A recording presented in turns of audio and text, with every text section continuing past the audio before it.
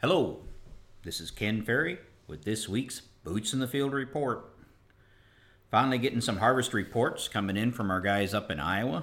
They've got started after the big rain delay. They're still, of course, dealing with some pretty wet conditions. Matt said they got two combines stuck in the same field, 50 feet apart, one in the night and one in the daylight.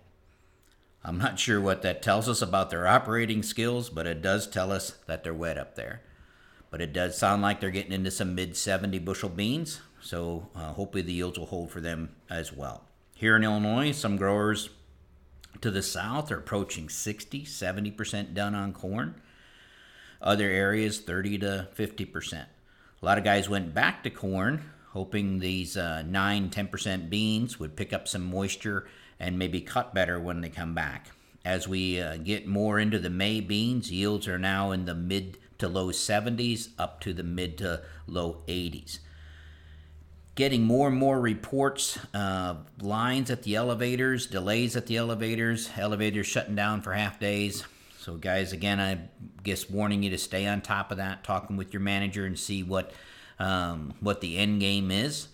Where do we go when everything is full? So you don't get caught out there without any options. Plots continue to come in at a good pace.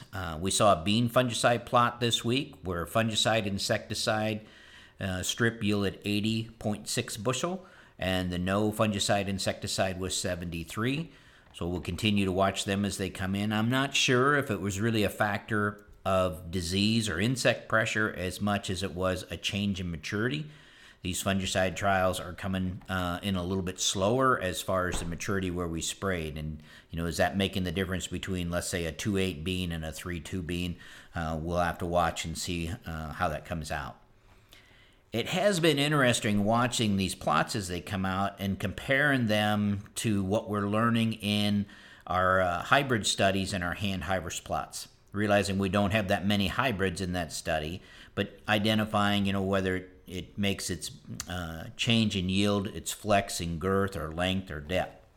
I was looking here at a late Y-drop plot that came out this week, was Y-dropped way after tassel, and we applied 0, 30, 60, 90 pounds of N.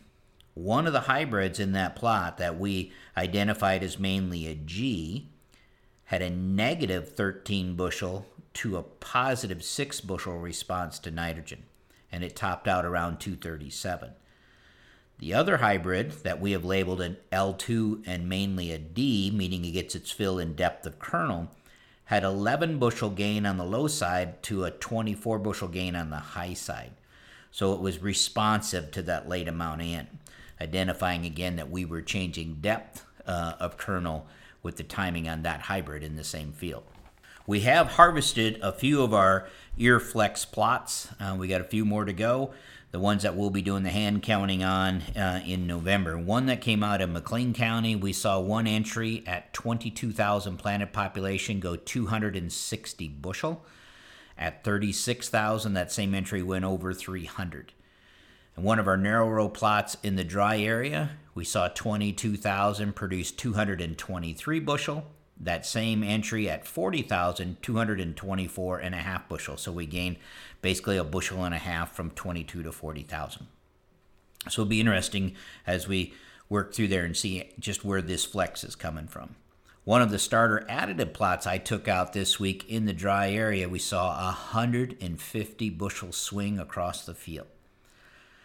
This will be interesting when we get time to start digging through this results by management zone to see how the different treatments responded in the low yielding areas versus the high yielding areas, and if there's anything in there that separates it out. We also took out a biological plot where we looked at biological stimulants and foliar feeds and stuff, and we saw 120 bushel swing in that plot. So again, eager to see what those differences are when we break them down.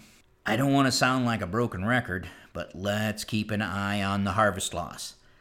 Now I realize price of corn right now, corn as a cover crop is cheaper than most of the cover crop seed you can buy. But I think I'd rather have you harvest it and add it to your APH. But watch as these corn gets down in that 12, 13, 14%, we're starting to see considerable header loss now. And we may have to change our header speeds and our operating speeds to kind of keep that in the combine. Yesterday, we lost a pretty amazing man. My wife Janine's father passed away, and I ask you to keep us all in your prayers. At 88, he went out doing what he loved, that was farming.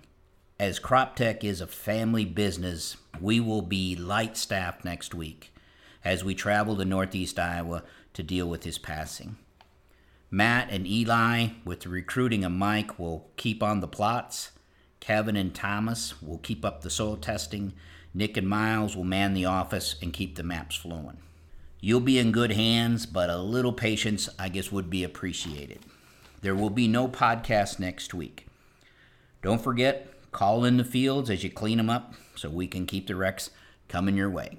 To stay up to date, check out our website at croptechinc.com and subscribe to our podcast, Boots in the Field Report.